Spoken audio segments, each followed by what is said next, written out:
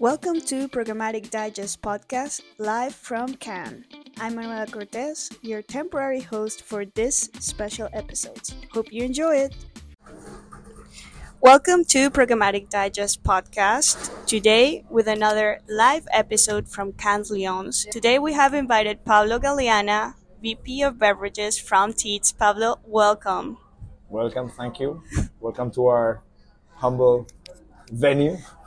Well, I know this is a podcast and it's only audio, but I wish you could be here in this amazing yacht/boat from Teads. So this is to show you a bit of what Cannes is and also introduce the audience to what Teads is doing at the moment. So before we begin, if you can give me a bit of a background of how you got to the industry, what's your current job, what's the scope of your job?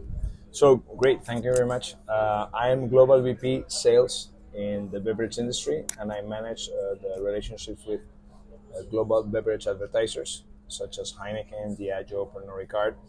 And I've been in the industry for the past 13 years. First, I worked in Google in Spain. Then I had my own company on digital transformation. I moved into Microsoft, and finally, 5.5 years ago, I started in Teads. I'm first in a role in Spain and now in a global role for the past 4.5 years.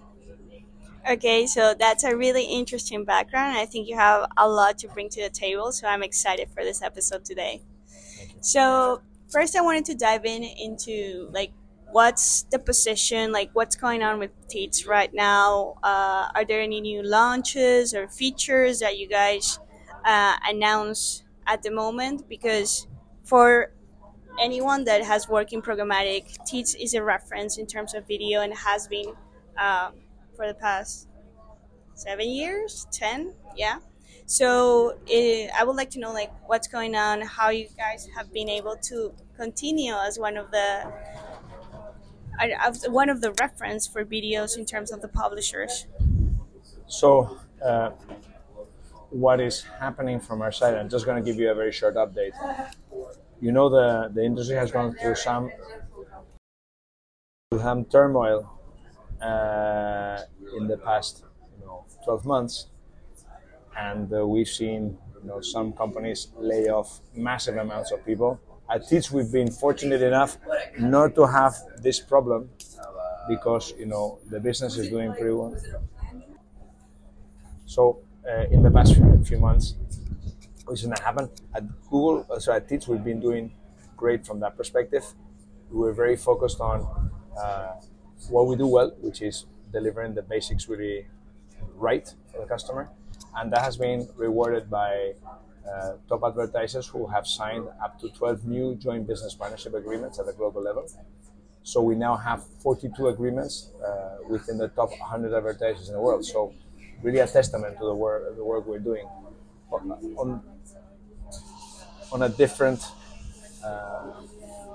area, which is product innovation, we continue working really hard on our Teads Ad Manager platform that now delivers nearly 3 out of every $4 that we activate on behalf of customers, which is incredible if you think about the dominance of third-party DSPs that we've been able to do that. The third topic is we've doubled down on attention, which is one of the new currencies that we see the market working on, and we've integrated Lumen attention metrics into Teads Ad Manager by default. So now any advertiser can measure within our platform on top of the traditional KPIs on viewability, view to, etc. They can measure the attention of the campaigns in each of the formats. We have also expanded our connected TV offer to provide an omni-channel experience accessible from Teads Ad Manager. And finally, we are working very closely with the industry on an advertising responsibly solution that incorporates a lot of sustainability enhancements, starting with the fact that we partnered up with Scope 3 and with Impact Plus to ensure that we measure the carbon emissions of every single campaign that we're delivering, so that then we can optimize for this. And of course, there are other areas like retail media, our cookieless solution, which are being enhanced. So a lot of activity, which I would bucket under four things that we do really well beyond having a great value proposition, which is creative excellence, media solutions, data, and measurement, which are like the four key pillars to go from selling impressions to delivering outcomes. Absolutely. And okay, so you're giving us so much material to cut in, just because these are the things that most of the industry is talking about. So one of the points that I wanted to start talking about and getting more in depth is about your managing platform. So I learned about, when I was in the buying side, I actually had the opportunity to be testing the DSP in Latin America when it was first launched some years ago. And it's amazing how most of the big agencies now has incorporated this DSP, even though there are 100 DSPs and there's a complete resistance of using more DSPs. So this is a great accomplishment for Teads, and it has shown how the product truly is super innovator, and it has incorporated lots of things in order for media buyers across the globe to start using it. Have you seen a tendency of a resistance, a first resistance of the industry to using it? And what do you think would be the key factors of this success? Well, I think that in the end, what people are trying to accomplish is to deliver more efficiently and effectively the campaigns on behalf of our customers. So when you have a platform that delivers up to 25% better cost and can deliver up to 25% better metrics, you start thinking like, I should at least give it a try. So that's where everything starts. And then when you're running face-to-face or head-to-head comparisons with our third-party DSPs, you start to realize that, Teads Ad Manager is able to deliver much better on those metrics. The reason for this is simple. Because of our first-party data that we get from publishers, which is very unique because we have, really long-standing agreement with them, it enables us to have lots of behavioral data to try to predict if an impression is going to deliver on the objectives of the advertisers. And just to give you an example that is close to my heart, when I was working at Microsoft, I asked the guys, why is Bing such a lousy browser compared to Google? Can't you hire great engineers? And I said, no, all our engineers are hired from Google. The main difference is that our data sets are 10 times lower in volume than the ones that Google has. Therefore, that makes it all the easier for them to train and predict with their algorithms, what a search is going to be like. And therefore, they're better able to respond, in speed. The same happens with us. We have probably 10 times more data than any DSP. And as a result, we are able to deliver better in terms of cost and better to deliver better in terms of media KPIs. That's an excellent story, and also an excellent way to show how it's extremely important to not only have the technology, but absolutely know how to use the data. And talking about data, can you please tell me a bit more what is the cookieless solution that currently Teads is developing? Because we have ID5 going on, we have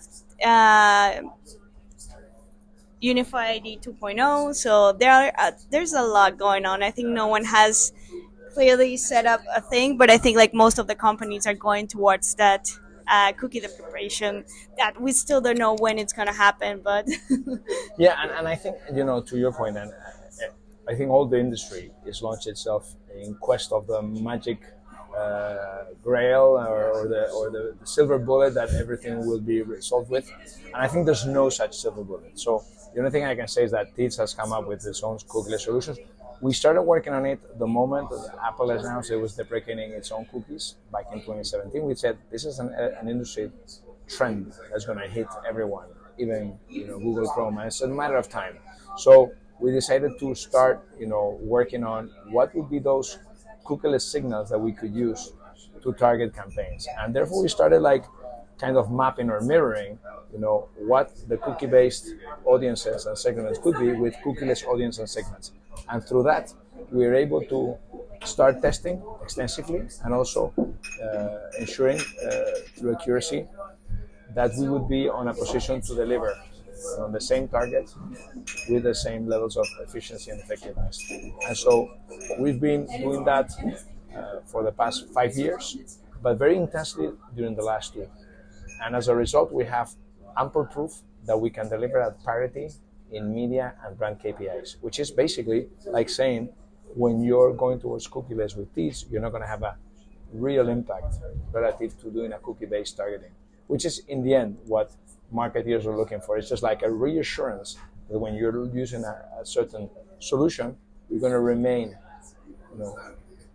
in a good way, in the same targeting and effectiveness that you were using cookies.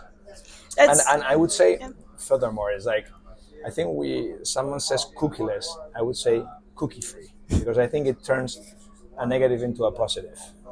And for consumers, I think it's a good news that privacy is respected in a completely different way. Yeah, I agree completely with you, and I think just getting away from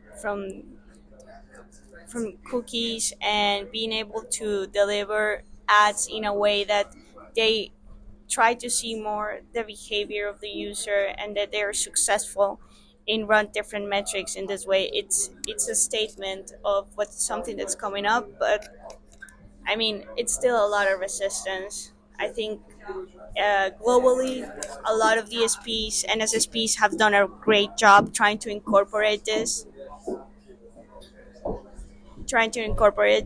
into the world, but I think it's interesting that you mentioned that you guys see ahead of things or saw ahead of things and tried to like see this trend that was already going on with Safari back in 2017, and then trying to see that convert into the result of what you guys are doing right now. And it's completely amazing, and it's refreshing to see like how complex you're seeing the industry.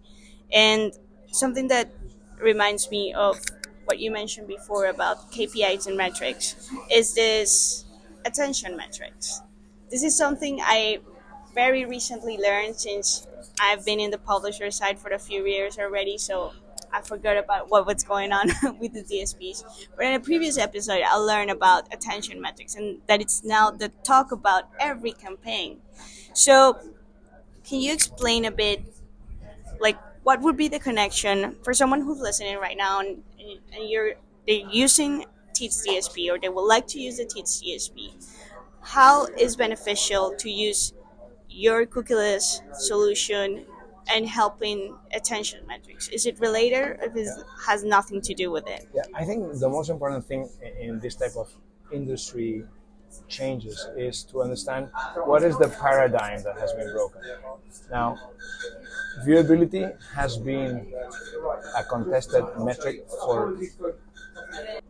but there was nothing better. And at the same time, viewability was a technical metric based on the number of pixels that were on the screen of a player. And we decided arbitrarily that 2 seconds was the norm and 50% was kind of the way to measure the impact, which I think it was a political kind of agreement.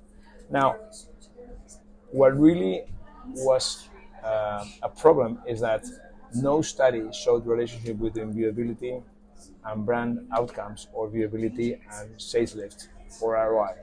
Therefore, why are we using a metric that is not working? And I think what attention did early on is to prove its correlation with brand outcomes and with sales lift. And as a result, it's much easier to say, okay, I'm going to trust this metric because this is going to really help me anticipate and use as a proxy of performance. Okay, so I would comprehend that the audience knows that we are right now live from the event, so maybe the sound is not the absolute best, but we're doing the best that we can, and we are delivering one really interesting interview today with Pablo. So Pablo, you were mentioning that there was a change or a drift from viewability to attention metric, right? Yeah, exactly. Okay, so Pablo, you mentioned something that I find extremely interesting, and I think it's one of my favorite topics right now in programmatic, and it's the carbon emissions that are being produced by programmatic, essentially. So Um, we previously have an interesting interview with Brian O'Kelly, the founder of Scope 3. So I know that our audience, I feel like they're already really familiar with what are the effects that programmatics having currently in the industry. But I didn't know that Teads was a participant of that. Could you please tell me a bit about that? Yeah, and I think that the most important thing that we were looking into is, basically we wanted to understand if, you know, we were able to identify, first of all, the amount of carbon emissions we were doing per campaign, and also, how every format was contributing, and at the same time, how our particular structure of delivery, that means the supply side, was generating carbon emissions. And therefore, we partnered with Scope 3 and with Impact Plus to measure each side. One of them was more the supply element, and the other was about the creative formats and how the targeting in terms of Wi-Fi devices, Wi-Fi versus cell phone, or the devices were contributing to this. And through that, we've been able to determine how the setup of a campaign can really make us reduce big time as much as the creative optimization on that front. And therefore, I can safely say after more than 1,000 tests that we can reduce from 20 to 30% using the right levers. Amazing, and it's really great to know that not only Teads is always being trendy on what's in technology and trying to develop the best product possible, not only to the media side but only to the publishers. It's extremely refreshing to know that companies are incorporating an issue that to me goes really close to my heart, that it's CO2 and being a more green environment and a more green technology. But let's let's finish here with a bit of what are the trends about Teats. Can you tell me about your experience in the event? What are the things that struck you or that interested you? And to tell a bit the audience or anyone that has never come to this event that is so daunting, so gigantic, so impressive, your experience and how it is. How was this year? So this is my fourth or fifth year coming to Cannes, and I think each year has been a bit different. First of all, because personally I was in different positions, and that changes like kind of the outlook on what you come here for. The second is the range of topics that become trendy on a given year, which typically are quite consistent. So last year it was brand purpose, this year is about generative AI. And finally is the people that are coming and the vibe they're coming with. So last year, first pre-pandemic Cannes was, so post-pandemic Cannes was really awesome because everyone was in a high mood. This year has been a bit more nuanced. I think there are less people. Still a lot of participation, a lot of new players. So for example, I was today in a Boston Consulting Group presentation. I would never thought Boston Consulting was coming. NVIDIA was also here for the first time. So we're seeing paramount change in the types of players, but also in the type of customers and in the range of things that are happening around the festival. Now, the festival itself remains pretty much the same thing as always been, as a festival to award and recognize the industry's best creative. But I think that more and more what happens around the Palais is gaining traction. And I think that the festival has a hard time competing with that. Let's see, what the future brings. But I start feeling that this is becoming like a circus in which, you have multiple kind of scenarios and stages in which you just like have to choose very selectively and curate exactly what you're looking for to really make the best out of the time you spend here.